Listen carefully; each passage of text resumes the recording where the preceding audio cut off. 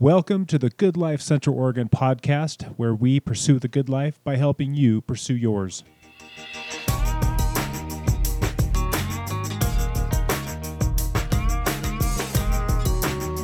The good life begins with a roof over your head, so please contact our sponsors for this podcast, RE/MAX Revolution and Sisters.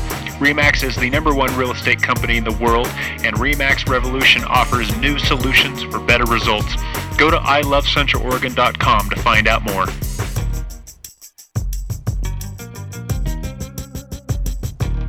Well, I am sitting in a beautiful living room in Bend on the west side with a fantastic backyard that is in progress, but we'll save that story for another time. I'm sitting here with an old friend of mine named Rose Archer. She is a notable chef in Bend. She traveled all over the world.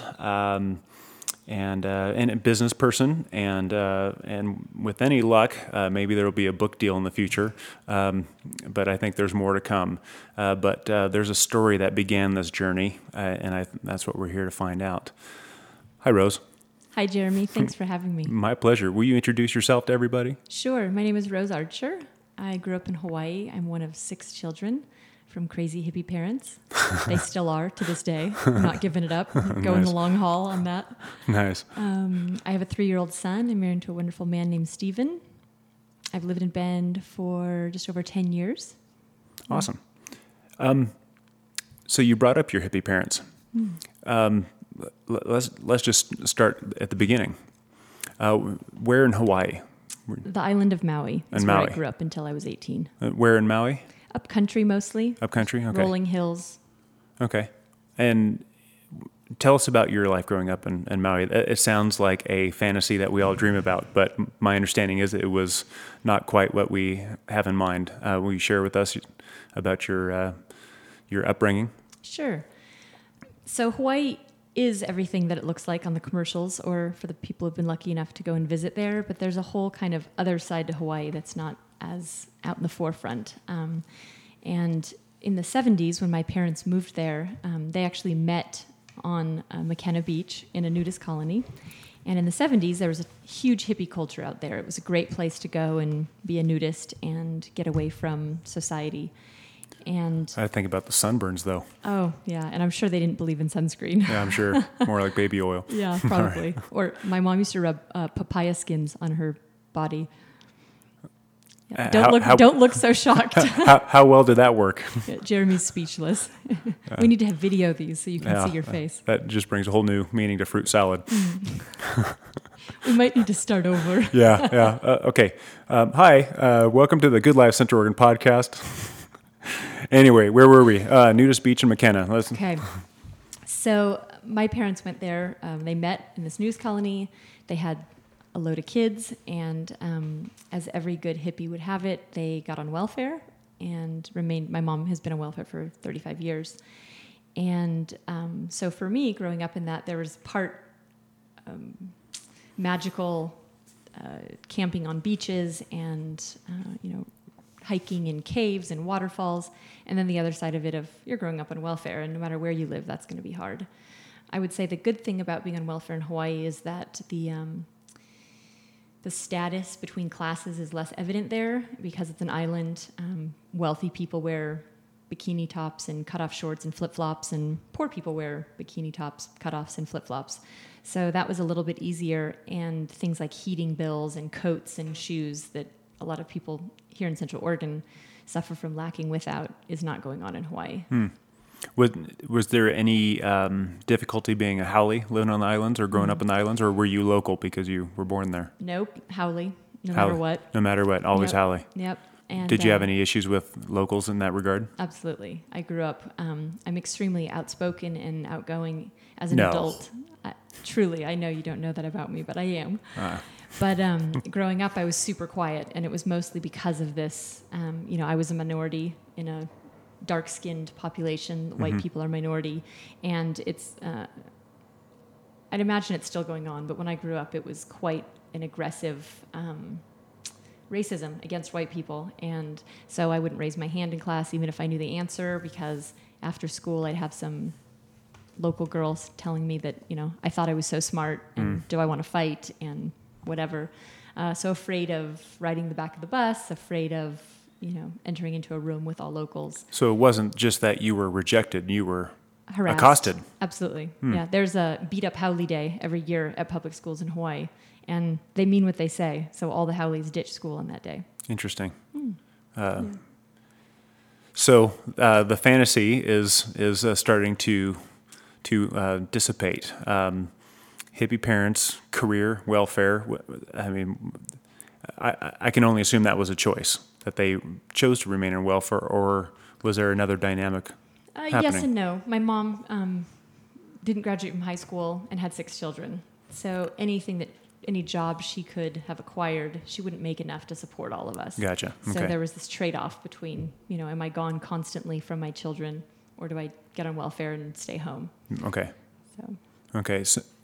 So the growing up white in Hawaii, and then growing up, you kind of alluded to the magic of camping on the beach, but yet you were poor.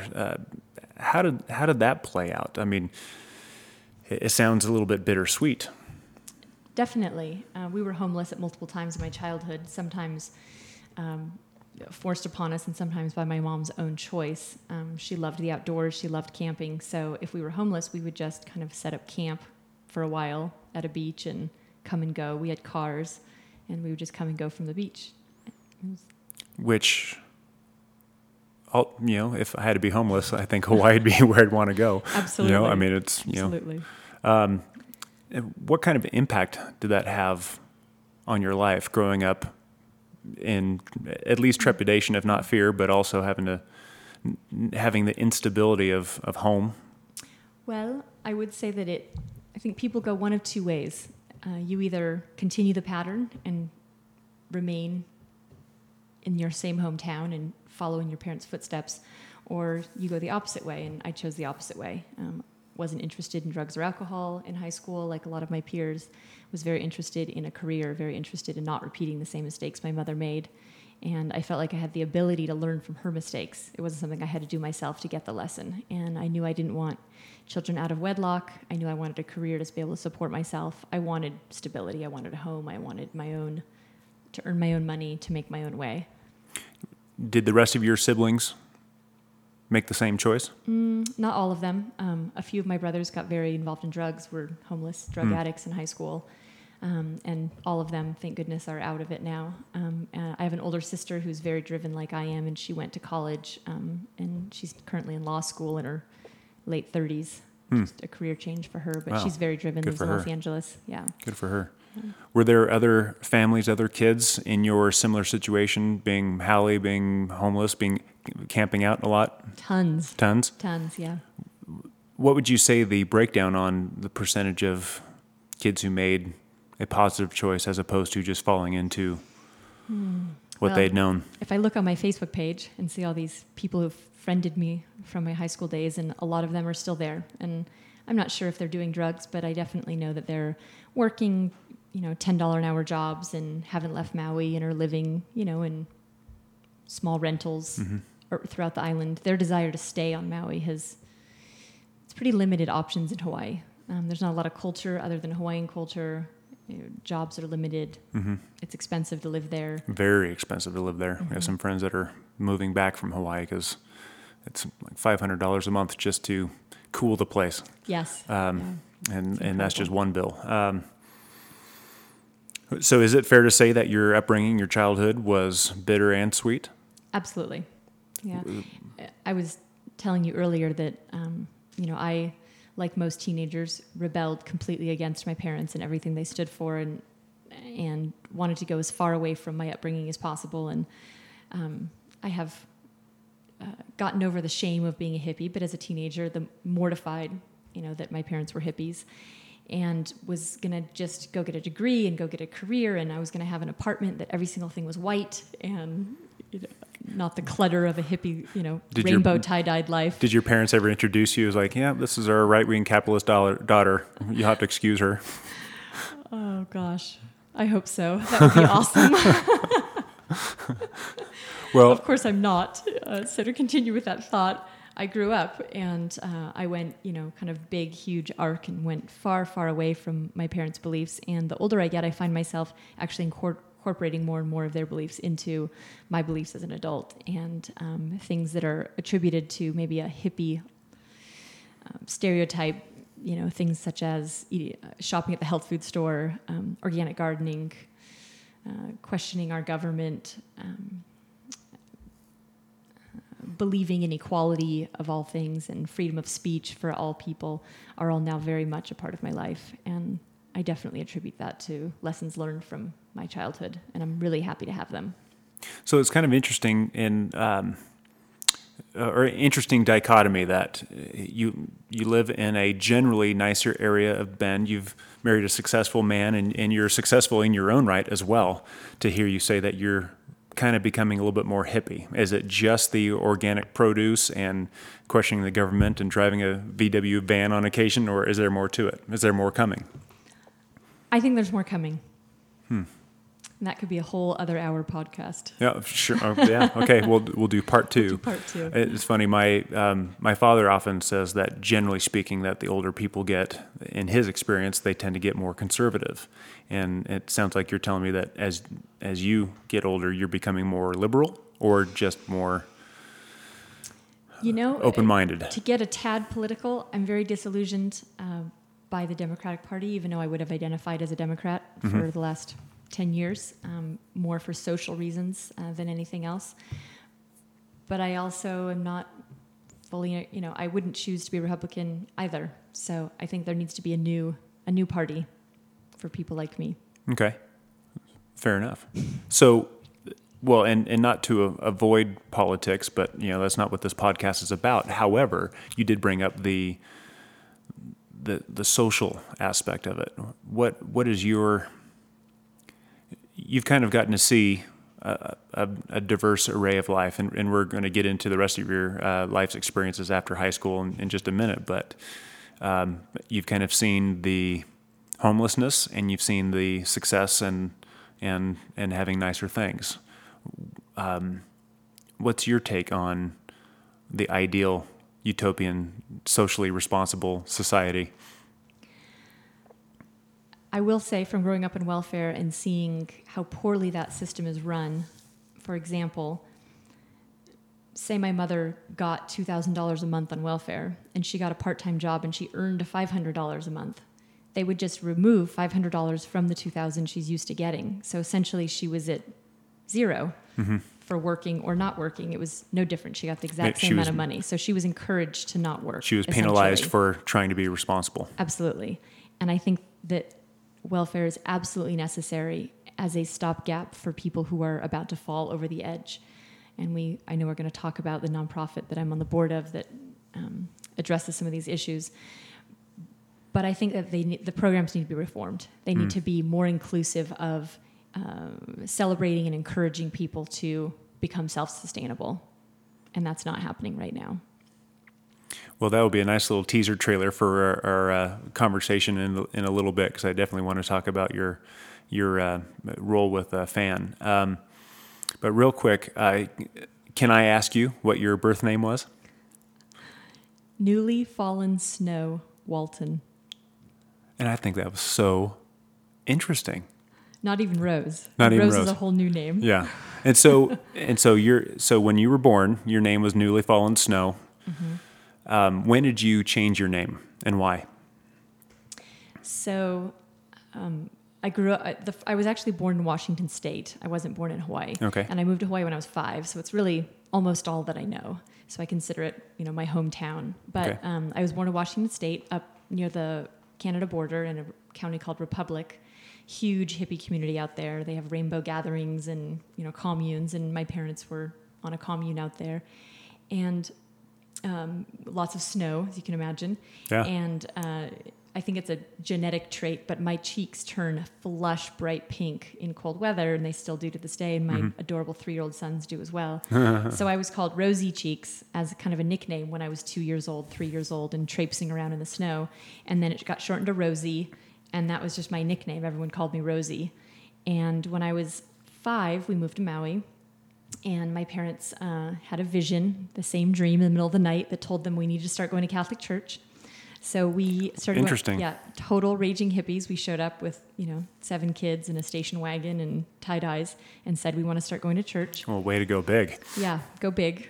And so we started going to church, and my mom decided that we all needed Catholic names. That this was a whole new life, and that we were going to have Catholic names. So I was between 5 and 6 years old, and she took out a huge, thick, enormous book of patron saints, and she said, "Pick your name." So I sat with this enormous book, and my nose is barely up to the table's edge, and I'm peering down over this huge book, and I'm turning these like massive pages and looking at all the different saints, and just trying to figure out what one I was going to choose. And there was Saint Rose of Lima, and because my nickname was already Rose, and I liked it, I chose Saint Rose of Lima. Partly because it was my name, and also because she was young and birds liked her, which was very important to me at 5. The animals very landed on her princess-like, hands. yeah. Yes, exactly. So I chose St. Rose of Lima and went by Rose, not legally, but socially, the rest of my life. And when I got married in my 20s, I legally changed my name to Rose as my first name, and Fallen Snow as my middle name. So is that still your middle name? Mm-hmm. Interesting. So my driver's license says Rose Fallen Snow Archer. I'll bet most people out there listening right now cannot claim anything remotely close to that. I think that's... Yeah, it's pretty bizarre. And don't forget, I have 6 brothers and sisters, so I'm not the only one with this amazing story. We all have that in common. So I have a brother named Mountain Wind, who his name is now St. Dominic, or Nick. He goes by Nick. Okay. Yeah. What about the rest of them? I have a brother named Siddhartha One Heart, after the Buddhist, Siddhartha. And he went by St. Christopher for a long time. He was Chris. He has now chosen to go back to his original name, and everyone calls him Sid with 2 Ds, S-I-D-D. I have a sister who was Isis Dawn, based on the Egyptian goddess Isis. Mm-hmm. And she chose Queen Elizabeth, who was a sainted. So she was Beth her whole childhood. And she is a high up person in the tech world, and she has gone back to ISIS, and it's fantastic. People are trip out constantly. How funny. Yeah, it's great. And it's funny. I have kids, you have kids, or a child, and there's a we're getting off topic, but that's okay. I have proprietary prerogative on this one, but it seems like there's a desire for people to find names that are unique without being, well, there's some people that are come up with names that are a bit out there, but trying to come up with names that are unique and not. So I thought that's what I was doing. I have said my entire life, I will never name my son Chris, John, Matt, Steve, all these common biblical names. Yeah. And I was like, I'm never going to do that. I want my child to have a unique name, not so unique that they are embarrassed, but not like everyone else. And so we picked Aiden, only to find out that it is the #1 name for boys in America for multiple years. Funny. So when he's 10, joke's on you. He's going to be John or Chris, except for this day and age. It's funny. Before my daughter was born, I've always liked the name Grace. And like a month before she was born, there were like 20 Graces born at St. Charles. And I thought, well, there goes that one. Oh, well. Next. Anyway, back to our story. With your upbringing, childhood, the bittersweetness of it, what were some of the highest high points and lowest low points? I would say the highest high point of my childhood was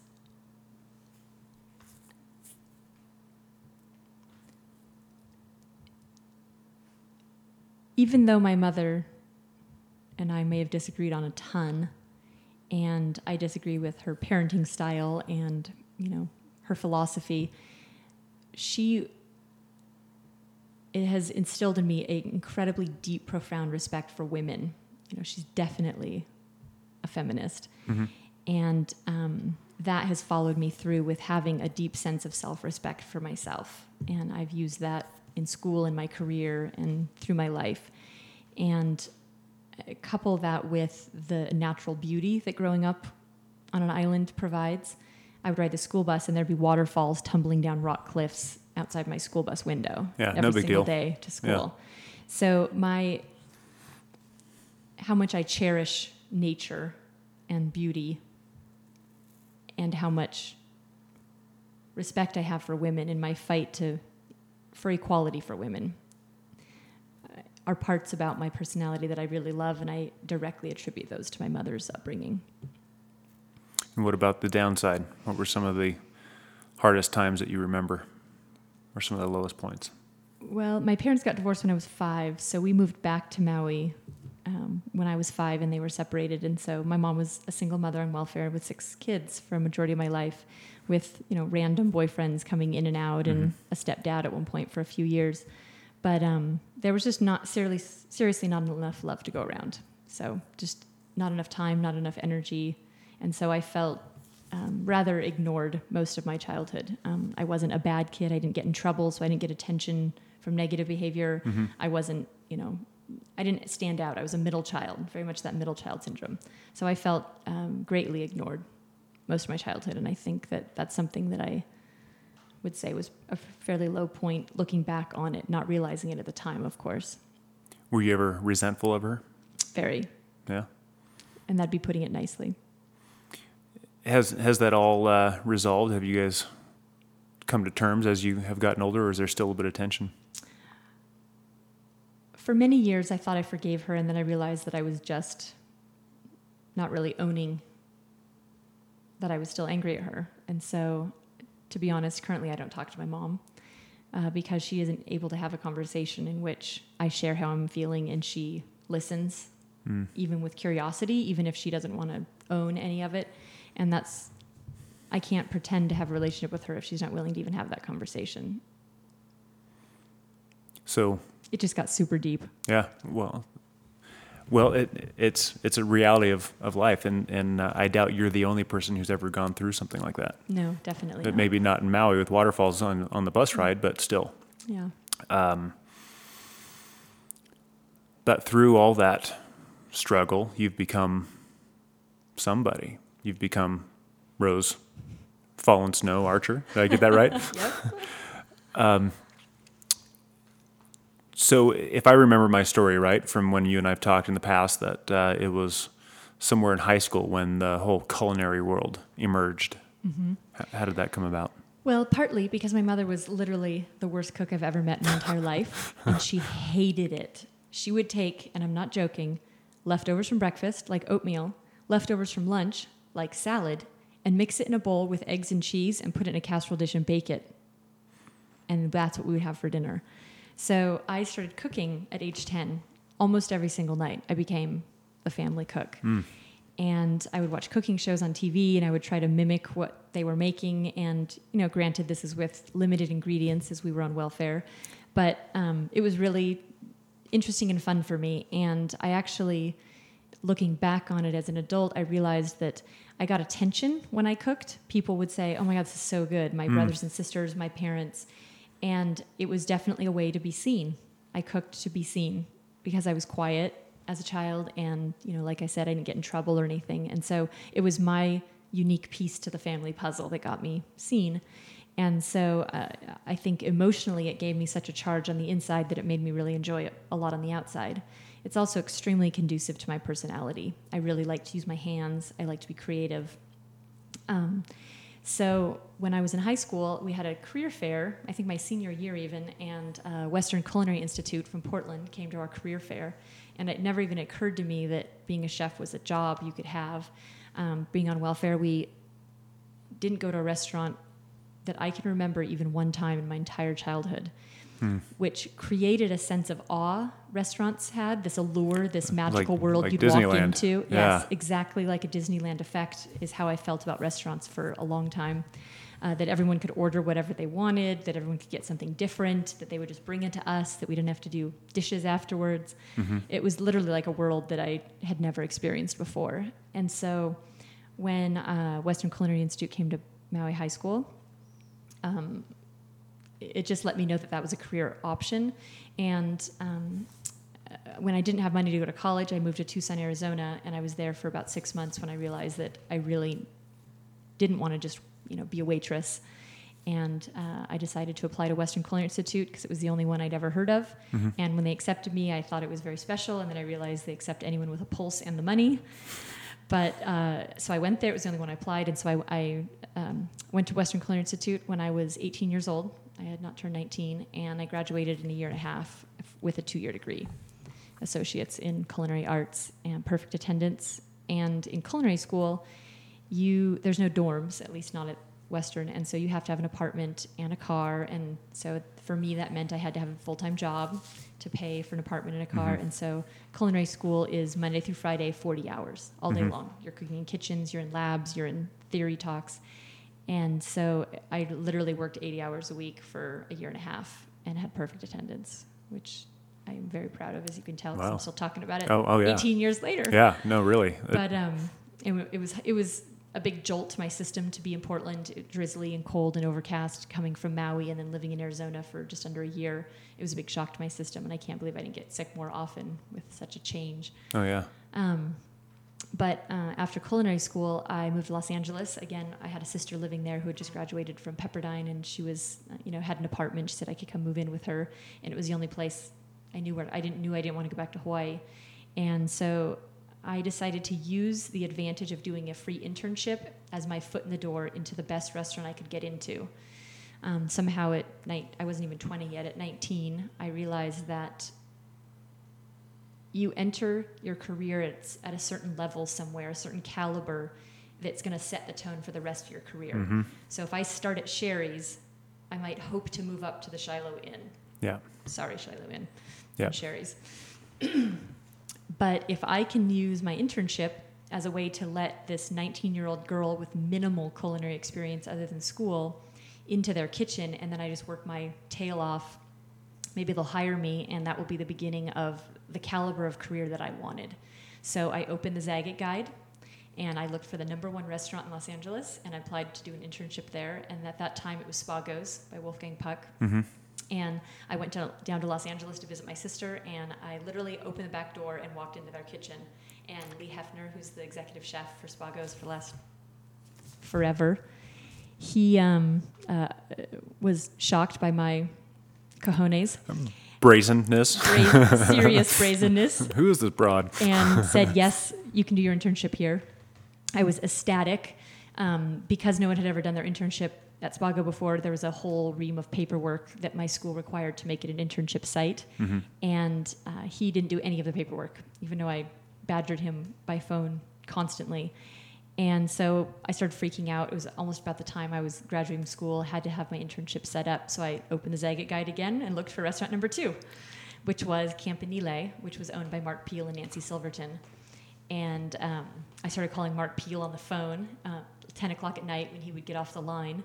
And I convinced him to let me do my internship there. He did the paperwork, and I ended up working at Campanile for a year after my internship.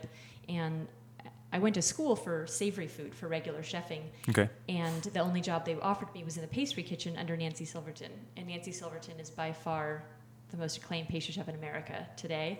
Oh, wow. And I begrudgingly took the position under her, which I laugh so hard now. Yeah, it's funny how that all played out. She's the most formative chef in my entire career. I liken my style to her. My food theory, my palate, what I'm searching for in flavor is 100% Nancy Silverton. And I literally begrudgingly worked for her for a year. And the whole time couldn't wait to get back to the hotline, the hot food and the action. And so I quit after a year because I wanted to get to the action. And I worked at a great French restaurant. And I wasn't making enough money because LA is very expensive, and I was making $5.88 an hour at minimum wage at the time because I was so young, and so I had become friendly with Sherry Yard, who's the pastry chef of Spago's, at the farmers market because I shopped for the restaurant, the French restaurant I was working at. I did all the procurement at the farmers market in Santa Monica for them, and I was 20 years old shopping with $5,000 a week in produce at the farmer's market, and I loved it. I loved meeting the farmers and tasting before I bought peaches and plums and baby carrots and stuff. So anyway, Sherry Yard and I had become friendly because she also shopped at the farmer's market, and so I was looking for a second job, and I asked her if she knew of any, and she said, I'd love to hire you in my pastry kitchen. So again, another phenomenal, famous pastry chef, Sherry Yard. I ended up working for her part-time in her pastry kitchen as a second job, and another very formative chef in my career. And I guess your listeners don't know this, but I ended up becoming a pastry chef. Yes, we're thoroughly yeah. and solely for a long time after realizing that it's where my talent really lied, was in pastry. And Yeah. although I am a chef and I do it all, I really think that my talent lies in pastry. So before we jump ahead to that, because there's some part of your life that we kind of skipped over, the European part, but I want to. Oh, I haven't gone to Europe yet. I'm still in Los Angeles. Yeah, I know, but you fast Before I forwarded. became a Yeah, pastry you fast chef. forwarded to Ben. Get it? You're going out of order. Oh, Jesus. Out of order. I didn't realize it was going to be so serious. That's very serious. I want to back up real quick. Okay. Where did you get that brazenness? Where did you get that idea that you needed to start off at a high level as opposed to starting at a everyday family restaurant? I don't know, to be honest. I mean, did it no one explain you? No one gave you the advice that you just kind of got stuck in your head? I think so. I know that I would read Bon Appetit magazine, Gourmet magazine, when I was in culinary school, and I would look at the quality of food in these magazines and read about the restaurants, and I just knew that was for me. Okay. I wanted true fine dining. I Okay, didn't that want to makes more be- sense. So you kind of set yourself an example, or this is where I want to set my normal. Well, I said that I was going to be an executive chef in New York City by the time I was 25, was my goal. Which is ridiculous. Which is ambitious, mildly stated. Interesting. And this is the story of just kind of from the beginning that we just talked about, and now you've just got this fire and this passion. Was you talked about food maybe being somewhat cathartic? Was it more of a release? Was it more of a passion? Was it more of just a way out that made sense for you at the time? What would you say? It was definitely a passion and still is to this day. Okay. I read cookbooks like novels. I mean, I own more cookbooks than I know what to do with. Many of them I haven't even cooked anything Which is out of. ironic because you don't need a single cookbook. And yet the inspiration that I get and reading, even the short paragraph before the recipe that the chef wrote about the first time they made this recipe, I love it. Am I too close? Okay. So I love farmers markets. I love restaurants. I love trying new food. I love traveling almost purely for the food and the white sand beaches, but food is a big one. I really just love everything that has to do with it. It's beautiful to me. It's the vitality of life. It's what our bodies run off of. And to put food in my body that means something, that matters, that's high quality, I think is just an expression of how one feels about themselves. I think people who have low self-esteem put low quality food into their bodies, and people who care about their bodies they make a choice to spend more on higher quality, healthier, organic, if possible, ingredients. Well, I'm going to risk you're laughing at me, but I'm a dad, so it's okay. One of our favorite movies at home is the movie Ratatouille. It's a great movie. Yeah, you've seen it, have you? Of course, yeah. But it's that line that's in this movie, and for anyone who hasn't seen it, it's one of the Pixar movies. It's phenomenal for adults as well as kids, and it's about this rat who is just an incredible chef and ends up cooking in a French kitchen, and of course he's a rat, but he's an incredible chef. So you can see the dilemma there, But there's a critic in the movie who's set up as an evil person. You look at his office, and it's in the shape of a coffin, and is very, kind of vampire-like with this look.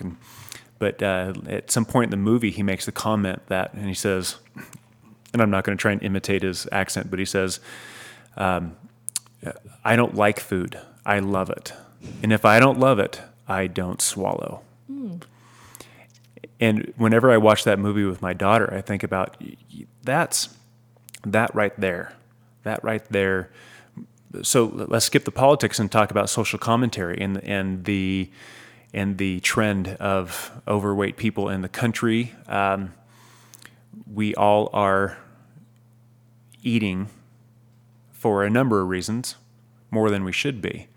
And if we all thought about like what you're talking about and what Anton Ego, the food critic in Ratatouille, says is if I don't love it, I don't swallow. And you're talking about the quality of food. Can you say it's an art form? I think it's a choice. And I think, as in any choice, you have to be aware the choice exists. And I think so many Americans don't even know that another choice exists, so they don't make it. And I think, I don't know if you've been following Jamie Oliver and the food revolution. He's changing the food in schools mainly. He believes that our future with quality food relies with children. And so, excuse me, so he's educating children.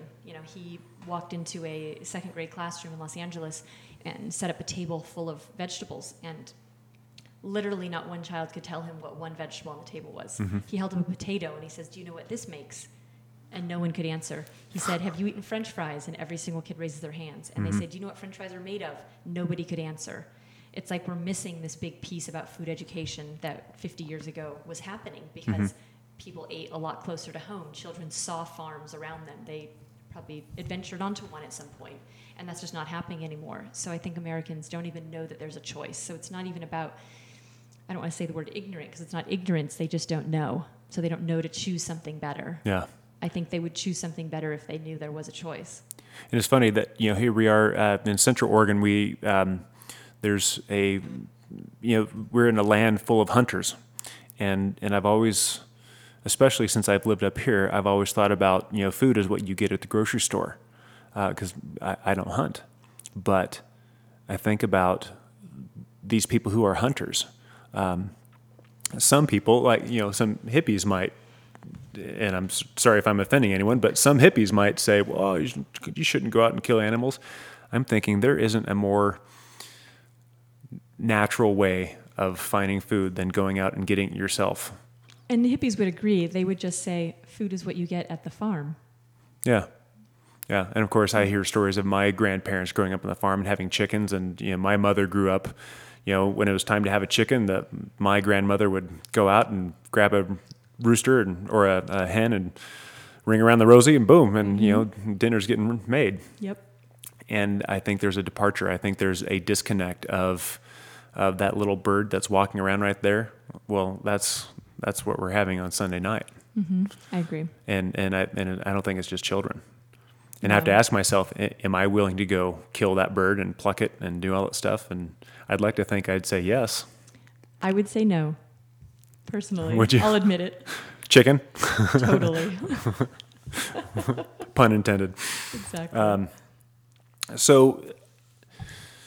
So let's get back to our timeline. You're training in Los Angeles, and at what point did you head off to Europe? And what did you do there?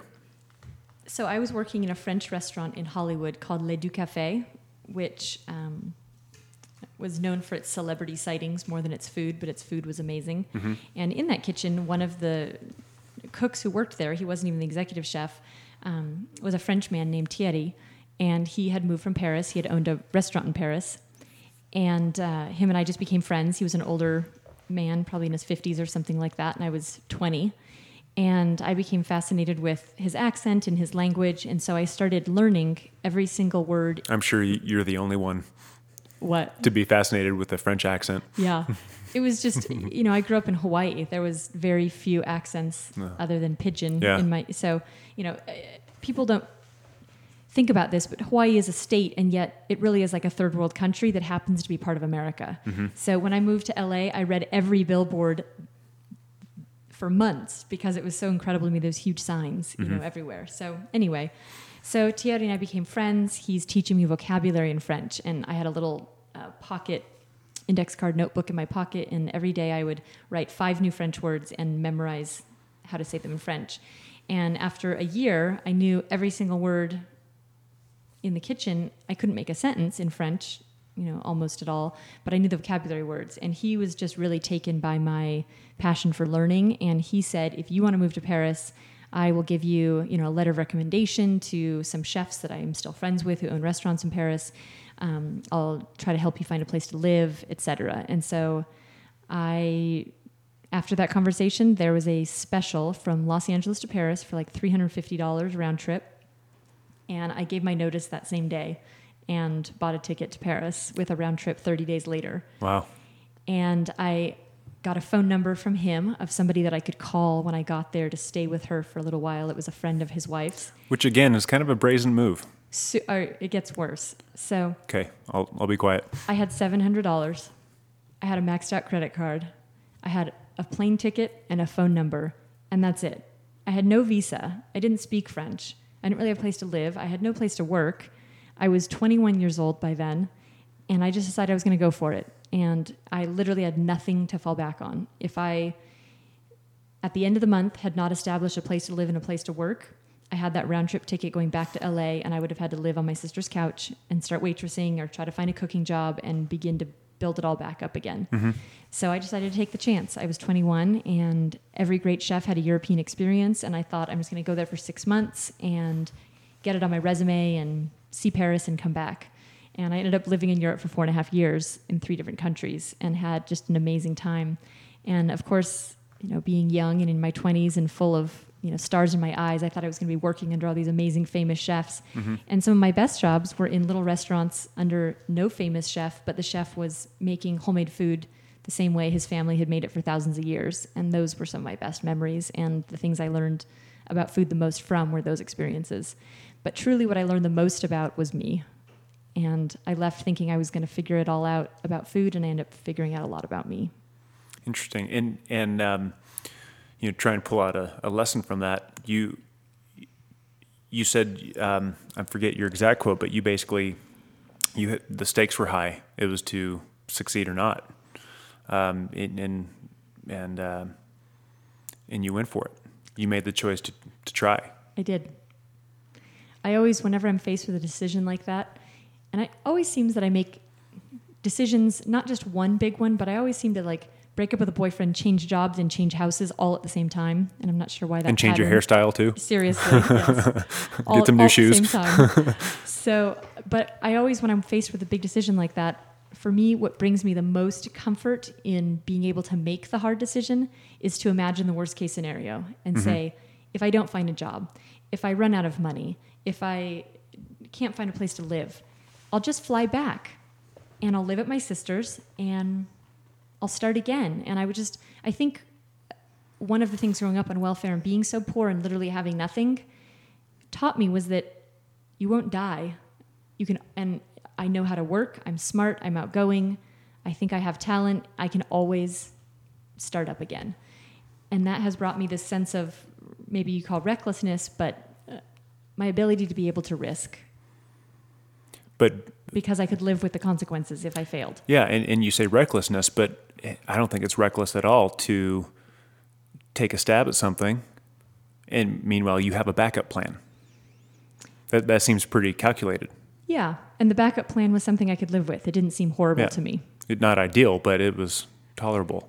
I think I'm fairly low maintenance when it comes right down to it. If I have to live on someone's couch and have my clothes in a suitcase and waitress at night and cook during the day for a while, that doesn't actually sound that bad to me. And some people would think of that as intolerable, but then again, you have a perspective of what your childhood was. Definitely. And life goes on. Definitely. Interesting. So these big decisions that seemed risky, have they really been that scary? I don't think I was scared at all.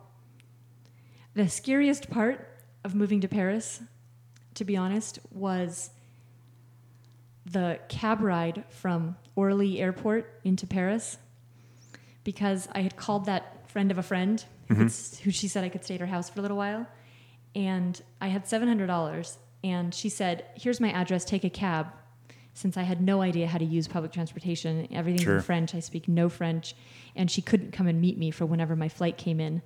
So I hailed a taxi. I had no idea where her house was or how far away the airport was from the city.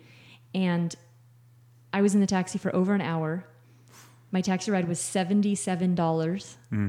So 10% of my life savings on the taxi ride. Yeah. And I'm sitting there and I don't know the conversion from French francs to And I'm sitting in the back and I'm staring at the meter ticking, and we're driving and driving and driving, and panic set in that this could be hours. This could cost me $400. Like, I seriously had no idea how much it was going to cost, and I was panicked because, I mean, what if the taxi ride was $400? Oh, yeah. And, so I guess in comparison to that, 77 isn't a lot, but still 10% of your life savings that you're going to try to make a start in a new country with was pretty horrifying. But I think about those people who are on the fence about whether they should try a entrepreneurial endeavor or take up a new hobby that appears risky, or people who sit there like, I just don't know. Your decisions seemed so easy. I also want to comment that I didn't have any children. I didn't have a husband. I didn't have a mortgage. Excuse me. So those decisions were fully based on me succeeding or me failing. And the only person that it would inconvenience would be maybe my sister, who has to let me sleep on her couch. Where today, obviously, my decisions are much more thought out and calculated, being that I have other people in my life to take care of and be responsible for. And it would not be okay to have me and my son sleep on my sister's couch, because we would get no sleep. Sure. So, But is that to say that you're no longer risky? oh no, I'm risky. Okay. I think everybody has a different level of calculated risk, and I don't live my life through fear at all. I live my life through hope. Hope is my guiding light, and as long as I have hope, kind of that will, there's a way thing. As long as I have hope, I've got almost nothing to lose on trying something.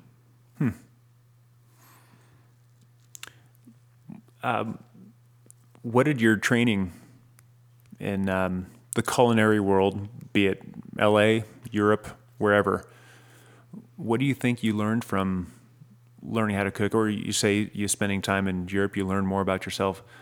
What did you learn that you didn't learn growing up?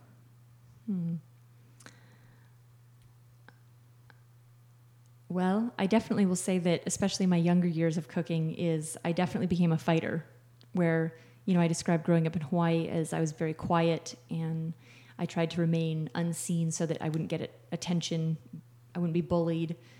I realized that in kitchens, that's not going to work, and I definitely became a fighter, as I was usually the only girl working in a kitchen with all men. And I was sexually harassed at every single job I had for the first 5 years, whether it be overt, grabbing or touching or jokes or innuendos, all of it. It's just the kitchens are not known for being extremely professional workplaces. And, being a young, attractive girl, I learned to fight. I learned to talk back. I learned to set boundaries. I learned that I was worth fighting for, and I didn't need everyone to like me all of a sudden. And I definitely became super passionate about doing a good job and not letting anyone stand in my way. And as a result, I moved up the ranks fairly quickly. I was a sous chef at 22 years old of a large hotel in Europe. And just for the sake of clarity, a sous chef means? Sous is the word for under. And so it's the under chef, under the executive chef, the chef's assistant. So number two. Number two. Yep. And so I was probably disliked by all the males that worked under me, most of them older than I. I was a girl, I was younger than them, and I was bossy, to put it mildly. And I think they hated me. And I learned how to put on a big front in front of them and act like it didn't matter. Of course, it did matter, and it hurt my feelings greatly at home, but I also wasn't willing to sacrifice the job that I knew that needed to be done for shrinking to fit, shrinking who I was to make them like me. That wasn't on the table for me. And so in this world of the culinary world, again, going back to that movie Ratatouille, they talk about, the cooks are pirates and artists. Anthony Bourdain, great, him. Oh God, great book. I'm not a chef, and I loved his book. But he talks about, and I forget what word he used specifically, but I'll just say that the back of the house, the kitchen folk, tend to be kind of misfits in a good way, not just a dregs of society type of misfits, but just kind of like you describe it better than me because I'm going to get myself in trouble. But how did you navigate through those murky waters? Well, I will definitely say that being a chef, the career is changing big time. With the It's addition kind of of being a rock star celebrity now, it seems. It is. Yeah. I mean, the celebrity chef thing is going out of control, which cracks me up because truly working as a chef in a kitchen is the most unglamorous thing in the entire world, except for the 10 minutes a day where you may go to the front of the house and everyone claps at the end of a plated dinner or something that feels glorious, and that's what we see on TV.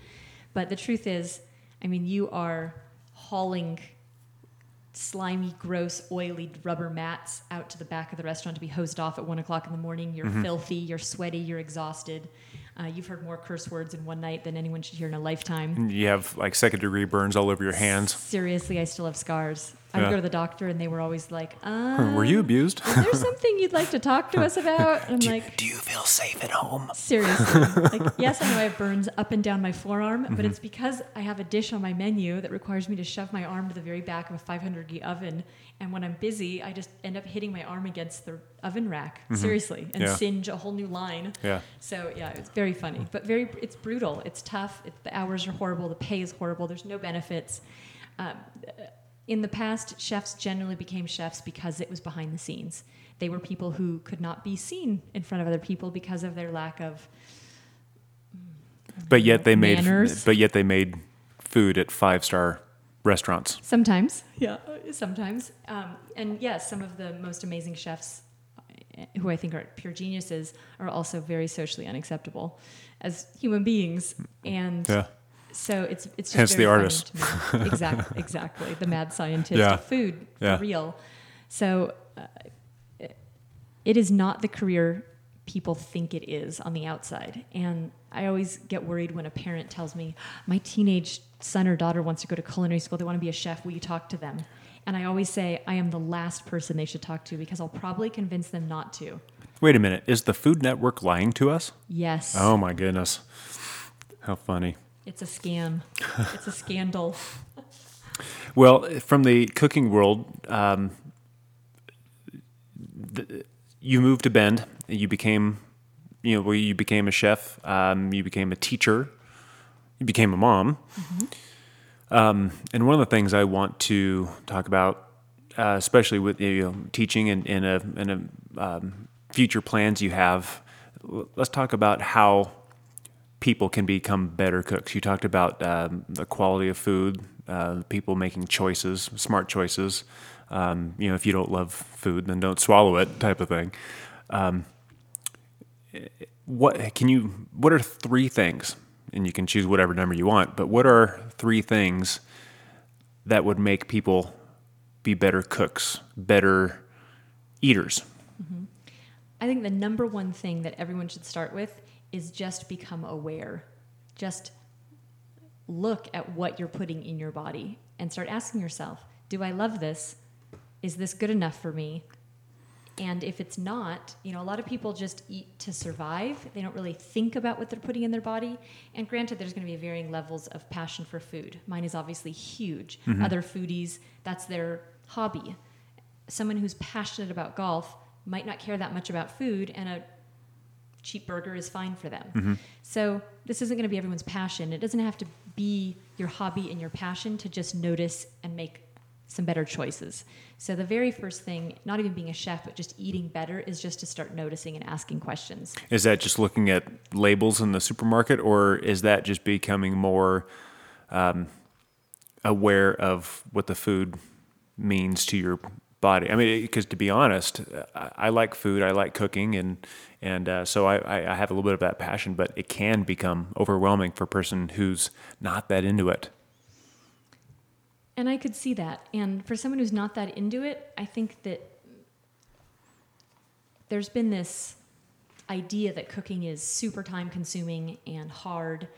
And I would think for people who just want to eat a little bit better but don't want to spend a lot of time doing it, learning a few cooking techniques, and they can learn this online or going to a cooking class or reading a cookbook, but finding a few cooking techniques that actually makes dinner get on the table much faster. And it can be super simple and it can be the best food. Some of the best dishes that I've ever had have been the simplest. What's an example of some simple skills that would have a huge impact in the home kitchen? One of the fastest dinners I make is roasted chicken thighs with roasted root vegetables with like thyme and olive oil and some garlic.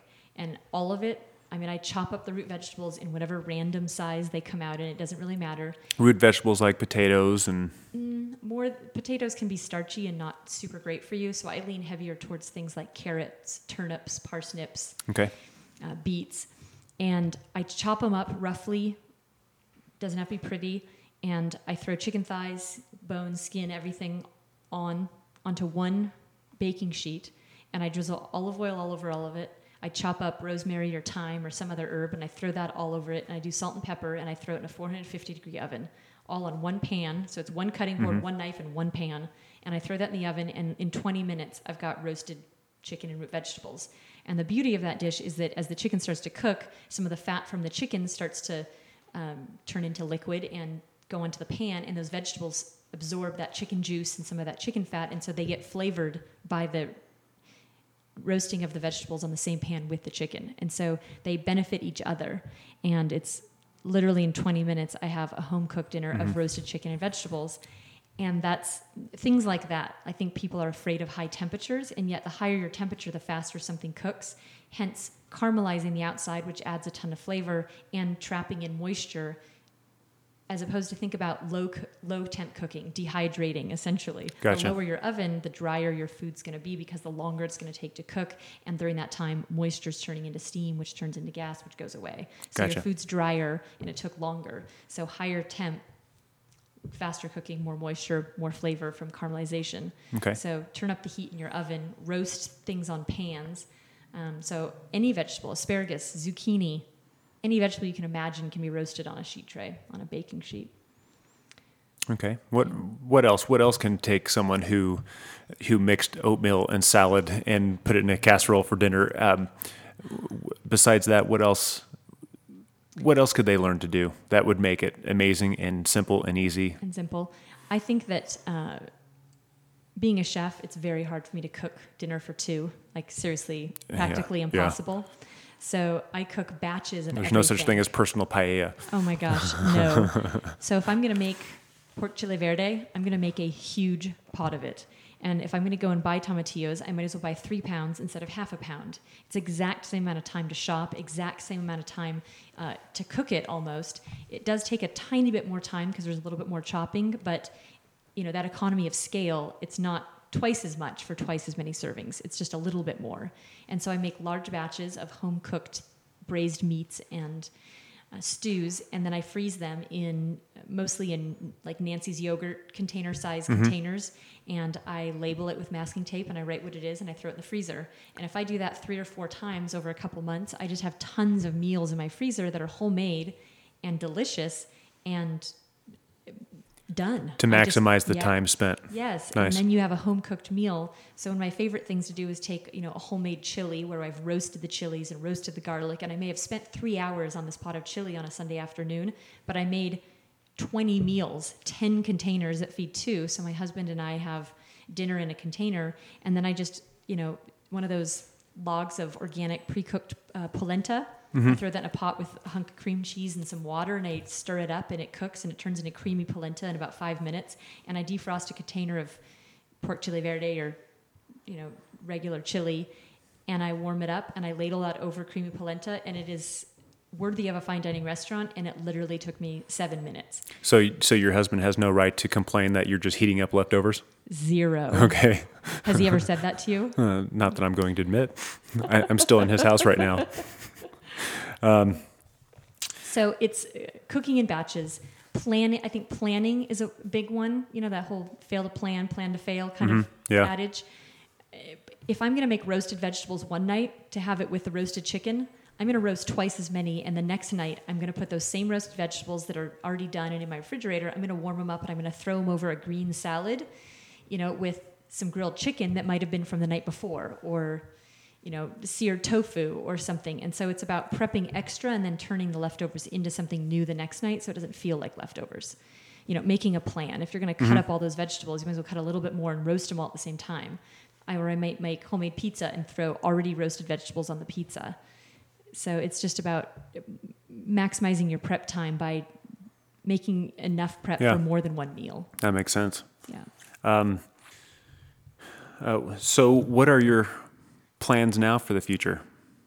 Well, my son is 3, which means he's super independent. Insert bossy right here. I wonder where he got that. Oh, yeah. He's 3. So I am actually interested in going back into the career field, and I'm going to teach a course this summer at the Cascade Culinary Institute, a pastry course, 1 term, to see how I like it and to see if that's something I think I could do longer than just a summer term. And I'm excited. I've taught a ton of cooking. I was a culinary director at Allison's Kitchen for the last year before it closed, and I taught a majority of the cooking classes. And although I loved it, and I took your knife class. It was great. I know. I remember. We made that salsa that you loved. Oh yeah, it was good. So It's good. I loved it, but the students, even though I had some regulars, most of the students came for 1 class, and I never saw them again. And a lot of the classes were also demo classes, so I was cooking in front of a group, and they were just watching. So I didn't actually get to see them. Are they really getting what I'm getting at with this cooking technique? So I'm excited about the possibility of doing hands-on classes with students that are the same for a longer period of time, so I could see them improve over time and really be able to use my skill of fixing things. What do we do when this goes wrong, and how do we pull it back together? Or let's think outside the box. And we burnt the puff pastry. What could we do instead? Problem-solving skills that are super necessary when you're working in a professional kitchen, because if you burn all the desserts, you got to still serve dessert, and what are you going to do? And so anyway, those are the things that are very fun for me. So I'm looking forward to having a regular set of students. And so I'm hoping that it's a win-win for me and the Culinary Institute, and that it's something that I can continue doing part-time for a while. I also have lofty goals of creating a website that was all video tutorials of people cooking. So instead of going to a recipe blog where there's a recipe, there would be short videos, less than 5 minutes long. Like what we just talked about? As far as, like how to make something quickly. Exactly. And, that'd be great. Exactly. And so people would pay a few bucks a month to have a membership on my site, and that would give them access to all the videos. And you could search, I want to make beurre blanc sauce. I want to grill asparagus. I want to whatever. And there'd be literally very short videos showing people. I think the value of visuals in cooking is paramount. I'm going to have to insert my name for beta testing on that. I'd love to help you. You got it. Okay, super. You can be the guy in the background going, this is amazing. Yeah. Like all those cooking shows when everyone just nods their head in unison. I'll do the sound clips, yeah. I'll be that guy. I could do that. Hawaii, Portland, Arizona, Europe, LA. How did you end up here in Central Oregon? So the last town that I lived in Europe was called Garmisch-Partenkirchen. And Wait, I'm sorry, say that again? Garmisch-Partenkirchen. Everyone got that? Okay, continue, please. It's actually 2 separate towns, but they're so close together, they've now just kind of merged, Garmisch and Partenkirchen. Gotcha. I think we might say Partenkirchen, actually, to be honest. So I worked in a very small town. It was about 45 minutes south of Munich, right on the border with Austria, and it was a very small mountain town. Super high tourist destination. It sat at the foot of the Zugspitze, which is the tallest mountain in Germany, which has a glacier, so it has year-round skiing. And I worked at a resort hotel there. I was the sous chef, and then I became the executive pastry chef there. That was my first full-time pastry position. And I loved the community. I loved the size of the town, and I really loved the access to outdoor activities year-round, whether it was skiing or hiking in the summer, et cetera. So when I moved back to America, I decided that I needed to find that type of town in America. And my fiance at the time, we were in our early 20s, mid-20s, we did a road trip around the Northwest and stopped at 10 different towns that all had the potential of being very similar to Garmisch, but in America, and Bend won. And what were some of the other towns that you guys, or that narrowly didn't make the cut? Bellingham, Washington was on the list. Ashland, Oregon was on the list. Boise, Idaho was on the list. trying to think. I can't think where But else. but Bend won out. It did. It did. And I'm so glad it did. Yeah. What do you love about Central Oregon So besides what we just discussed? yeah, I'm sure everybody says when you talk about the good life in Central Oregon is immediately going to talk about the amazing amount of recreational activities that we can do and the Check. miles and miles of trails of mountain biking, Check. cross-country skiing, down Check. the hill, all in the same day. Check. I sound like a radio ad for know. Visit Bend. I- But to be honest, my biggest draw for wanting to come to Central Oregon was it was a size of town that I felt like I could become a part of the community. I could become a regular at my grocery store. It was a low crime, very connected community. But it wasn't a small town that the fine dining restaurant was Rose's Diner. Mm-hmm. We happen to have incredibly highly educated, well-traveled residents in this town, which demand higher quality restaurants, shops, shopping, lectures, tours. We have TEDx Bend now that I just went to a couple days ago. Oh, yeah. I mean, we are really a town of 80,000. Go to another town of 80,000 and look for, Ariana and TEDx Bend. And it just blows me away that we are this small podunk town of size, and yet the quality of the residents here is so high. Yes. Not the And- quantity, not the snootiness, not the money, the quality. The quality of the residents. And as a chef, I knew that if I wanted to do the same high quality fine dining food that I was doing in LA and in Europe and in Texas, I was in Texas for a stint before I moved to Bend, that there was going to have to be fine dining restaurants. One of my criteria was, could you get the New York Times delivered to your doorstep in the town I lived in? Because if you couldn't, I wasn't going to live there, because that was a precursor for the kind of people that would be living in that town. And, thankfully, yes, it might be only the Sunday, but that's okay. It's something. But so I was really thrilled that it was a small town with big flavor. Well put. Yeah. Pun intended. Yes. With your diverse experiences, traveling all over the world and growing up the way you did, what is your definition of the good life? The older I get, the more it becomes true for me, as I was so incredibly success-driven in my 20s. And, don't forget, I was going to be an executive chef in New York City by the time I was 25. The older I get, the more I realize that it's really about connection, that I believe that's what we're here on this planet for, is connection with other people and having authentic, real connections. And so the connection with my husband, with my son, with my close friends, having real, authentic, genuine relationships with them is the most important thing to me. And I think that Bend is very conducive to having those kinds of relationships. Good answer for being put on the spot. So now here's another question to put you on the spot. How are you living your good life? Well, I have been taking advantage of, being a stay-at-home mom.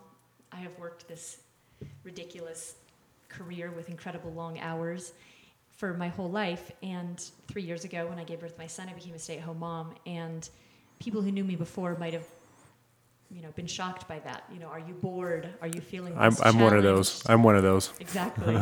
And I was so ready to fully do the motherhood thing that every moment with my son was just a delight. And people used to say, being a mom is the hardest job you'll ever love.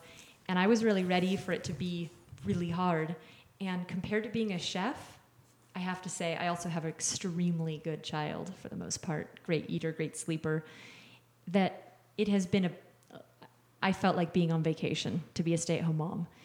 People might be used to getting off at 5 on the dot in their job, but that certainly never was the case in my job my whole life. And getting up at 1 a.m. and was familiar to me. And I have just really loved every single minute of it. And I think because I had so much traveling and so much work under my belt already in a full successful career, I didn't feel like I was missing out on anything. I'm really glad I waited until my mid-30s to have a son, and I knew myself better, and I already had a lot of adventures. I really felt like this was the right time and the right place to do this part of my life, and I've loved it, and I've not yearned to be doing anything else but being with him. And you asked how I nurture that Good Life Central Oregon idea that I just threw at you. And I would say that with this extra time that I have had, I have done a lot of continuing education because I think I'm forever a student. I became a master gardener, very passionate about organic gardening. So I did the year-long master gardening program. I just finished a 7-month-long yoga teacher training program. Not that I want to teach yoga, but I just really wanted to deepen my own personal yoga practice. And through all those experiences, I just am learning so much more about myself and my community. I'm meeting so many people in my community that I had not come across, being stuck in the back of a kitchen. And I'm using those experiences to deepen my understanding of myself and also of humankind. I've done a lot of, personality typing workshops that talk about personality types and really accepting and seeing how we're all different and yet we're all very connected, and not expecting everyone to be like me makes my life so much less frustrating because everyone's not like me and everyone is like them. And I'm curious about them as opposed to disgruntled they're not like me. Okay, so let's finish off with my rapid fire questions that kind of help us get to know who you are a little bit better, as if we didn't already. But number 1, what is your favorite flavor? Vanilla bean.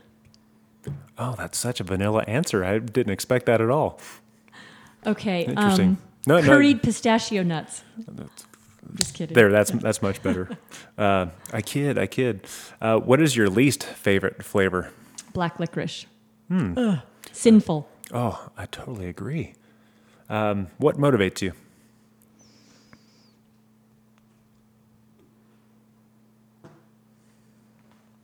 Heart-opening exercises. Anything that opens my heart. Anything that makes my passion tingle. All right. What frustrates you? Misplaced judgment and inefficiency. Oh, I want to ask a follow-up question. But I'm not going. But I'm not going to. We're just going to, let the audience wonder. What guides you? My heart. What distracts you? My heart. What inspires you?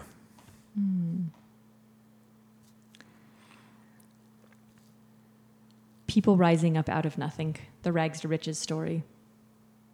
The lotus flower in the mud. The unexpected beauty when it's not expected, when the support wasn't there, or the education or the family background, and somebody excels anyway and becomes a really beautiful person. Against the odds story. Totally. Great. If you hadn't become a chef, what do you think you would have done? At this point in my life, I would say organic farming, because I would love to have like an organic vegetable farm. But at the time, probably a teacher. That was the second runner-up. I had a few amazing teachers that really inspired me to become more than my welfare background, and I thought that it would mean a lot to be able to give that back to another child. Which is probably why you're doing some of the things you're doing now. Probably. What is your single motivating purpose? And these were not meant to be easy. I know. I would say the ability to unabashedly and without fear and with total vulnerability love other people and myself equally. That's a pretty solid answer, I have to say. And what do you hope to hear God say when you arrive at the pearly gates someday? I love you. Another solid answer. And last thing, do you have anything that you'd like to say or any advice that you'd like to offer as far as living the good life, or anything you'd like to share before we depart? We've talked about so many things today.